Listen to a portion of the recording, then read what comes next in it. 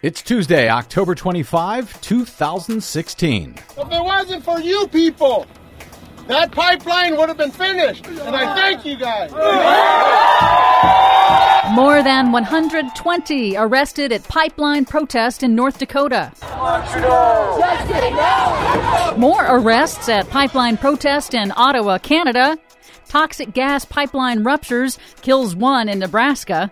China further restricts new coal-fired power plants. Plus, EPA waited 7 months to warn Flint residents their water was contaminated with lead. All of those stories and more straight ahead from BradBlog.com. I'm Brad Friedman. And I'm Desi Doyen. Stand by for 6 minutes of independent green news, politics, analysis, and snarky comment. We're going to allow the Keystone Pipeline and so many other things to move forward. Tremendous numbers of jobs. Well, 34 jobs may be tremendous numbers to some people. And you thought the Keystone Pipeline was dead. This is your Green News Report.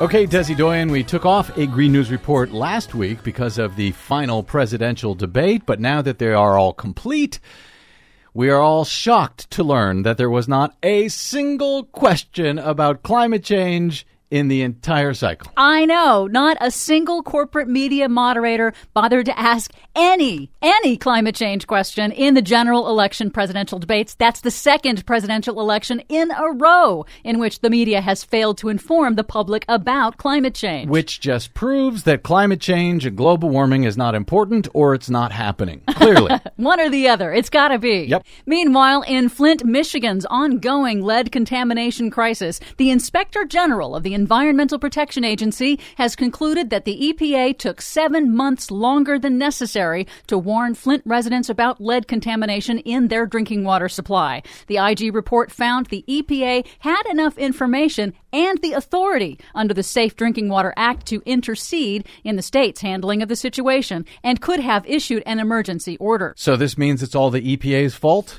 No, but it does mean that the EPA needs to better train its regional offices on when they do have the authority to intervene. So it's still the fault of the Republicans in Michigan who poisoned Flint's water with lead. Sadly, yes. In North Dakota, water is life, Maniwitone! At the months-long peaceful protest against the Dakota Access Pipeline near the Standing Rock Sioux Reservation, Tribal Chairman David Archambault has now asked the U.S. Justice Department to intervene to protect citizens' rights to peaceful protest amid escalating militarized police response. Police used pepper spray to arrest at least 127 peaceful protesters on charges of trespassing and rioting over the weekend. Pipeline owner Energy Transfer Partners has resumed construction on private lands along the pipeline's disputed route after an appeals court lifted a temporary injunction.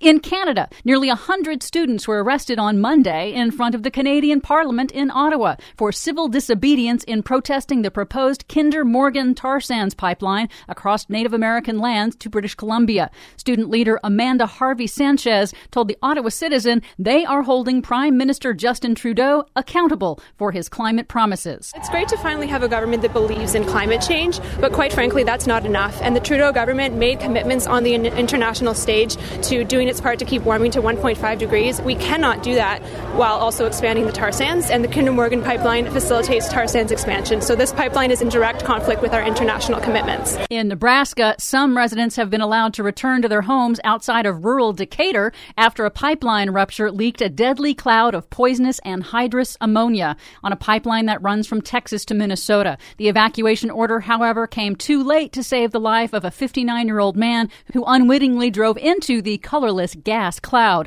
The National Transportation Safety Board is now investigating. Finally, China is scaling back dozens of new and proposed coal-fired power plants. The State National Energy Administration announced it has halted several new coal plants in the midst of construction. They've canceled several proposed coal projects that had already been approved, and they said they will cap the total output of some of China's largest coal plants, all part of a new government effort to switch to renewable energy and wean the country off of coal, which still generates the majority of China's electricity. And yet, Senator Marco Rubio, who's running for re-election in Florida, said that while he's willing to do stuff to mitigate climate change and the rising seas, he's not actually willing to do anything to stop emissions because he says China is going to keep emitting anyway. They're asking me to support policies that will have no impact on the environment, since China is more than making up for any carbon cuts we would do. I guess he didn't get the memo that China is limiting their emissions in a much bigger way than we are. Bigly.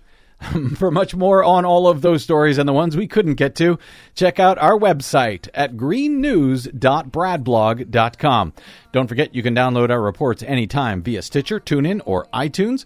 Find us and follow us on the Facebooks and the Twitters at Green News Report. From bradblog.com, I'm Brad Friedman. And I'm Desi Doyen. And this has been your Green News Report. Come on up for the rising. Come on up, lay your heads in mine. Come on up for the rising. Come on.